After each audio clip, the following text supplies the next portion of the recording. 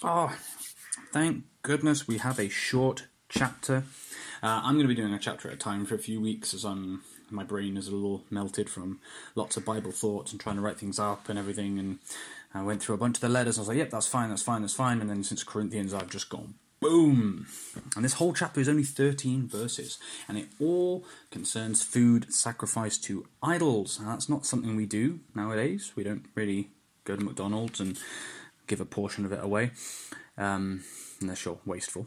But that's something that's very prevalent in the ancient world. And it's thought that Daniel probably refused to eat from the king's table, not because he was insulting the king, but because the food may well have been an offering to Marduk. And if he ate it, socially, it would be like he was accepting Marduk as a god that he is worshipping, and that would not be good, because obviously Jewish people and Christians are monotheistic. And some people will, nowadays, equate joining people in certain cultural practices with, inverted commas, worshipping their gods, such as it is. So Paul opens chapter 8 by essentially saying that an idol is nothing. There's only one God. Idols aren't anything. They're stone, they're wood. And eating food sacrificed to an idol doesn't mean anything. It means nothing in that sense. But if you look at verse 7, not everyone has this knowledge. Some people are accustomed to idols, and that when they eat sacrificed food, they think of it as being sacrificed to a god. And we spoke about a similar thing on an earlier podcast when discussing being considerate to new and what Paul says is weaker believers. And in our culture, we don't often have problems with food customs. Hindus do, Muslims do, Christians, we don't really have problem with food customs, but may well have problems with drinking culture. And I know a lot of Christians. I've met a bunch, lovely people, they're my friends, but they will see drinking alcohol as an absolute no-no. And it could be because they've just been told that it's bad. It could be because they see in it this reflection of what used to happen in ancient Dionysian cults. There'd be excess. We all know about excess. It might be because family have had problems with alcohol. They might be alcoholics. And things associated with alcohol, bars, pubs, clubs, and all that, are an absolute no-no. So, biblically, especially if we read it in light of this chapter, alcohol is not sinful. But if some believers, and I quote Paul from chapter 8, do not have this knowledge, or if their life has been adversely affected by alcohol, we who don't see it as a problem need to be considerate and loving of that. So in verse 10 it says, if someone with a weak conscience sees you with your knowledge eating in an idol's temple, won't that person be emboldened to eat also? And then later on it says, and possibly destroyed in their heart. I paraphrase the end of that.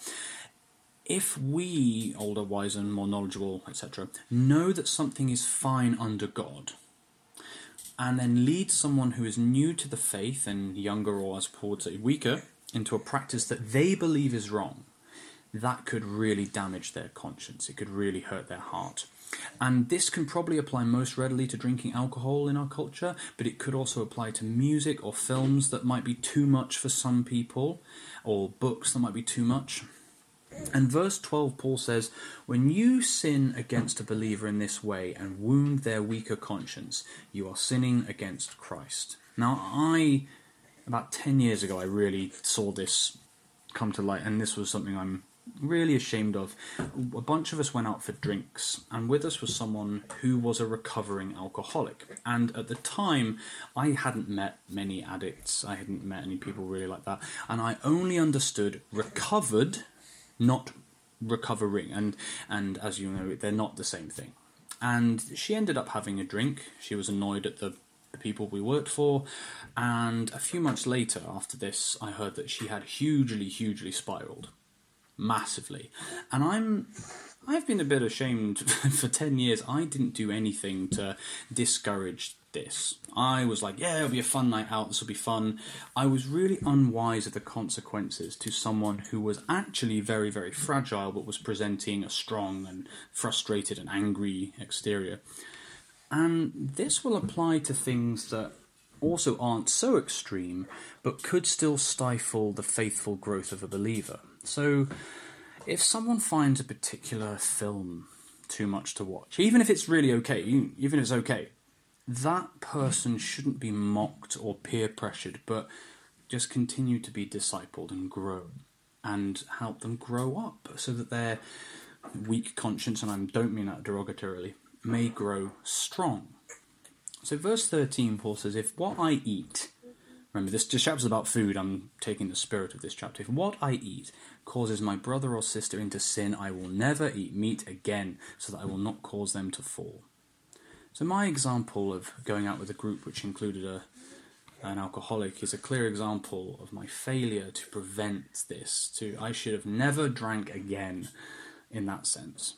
And when I was even younger than that, I stopped myself listening, reading, watching, seeing anything that I thought was even vaguely not Christian. And for me, I was so emotionally fragile that this actually ended up being a foolish thing to do, because it taught me that in the world, I couldn't ever be around anything that wasn't Christian, and that's impossible. It's absolutely impossible. And then I went away to university where everything is not Christian, and I just bombed. And, I was exhausted, and I messed up way worse than if I'd been mentored a bit better. However, there are going to be some things that are always wise to avoid. And there'll be some things that for a period of time will be wise to avoid. And let's make sure that we are considerate to those of us who are avoiding things, so that we don't shame them or hurt them or peer pressuring them into something that they're not ready for, or maybe never will be ready for. Let us instead grow them and discuss with them and teach them and mentor them. So, like, some things might be avoided for a time, and be fine when the believer is stronger in the faith, music, movies, literature, maybe having a drink. And some things will depend on the person, and some things will never be okay. And it is up to the stronger believers to protect and disciple and not embarrass them. So a real question coming off the back of this chapter is, what do you feel you need to avoid that might not be sinful or evil, but that you will find difficult and will actually lead you down a path that isn't wise? And are there things that you suspect might be okay, but you have been told by your culture that you have to avoid them? Are there people who avoid things you know are okay, but that you could disciple and support? And are there things in that regard that you need to avoid to support those believers? So just as a point to finish this little smaller one, there are some things that are never going to be fine. And an addict should never, ever, ever be invited to a bar. If we know there are alcoholics in our congregation, we shouldn't bring beer. We shouldn't invite them to our house and have beer. If we know that there are people there, it is a disservice to them if we do the thing that will be too tempting for them. That makes sense. And there are things in our cultures that will always be harmful, both for the individual and the wider church body, that aren't as a grey area as food or alcohol. And I don't mean when reading chapter 8 to apply Paul's message regarding food to anything we want.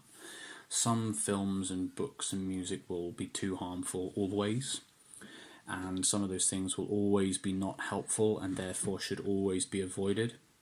Some of these things will need to be discussed and figured out, and it will be a tough challenge.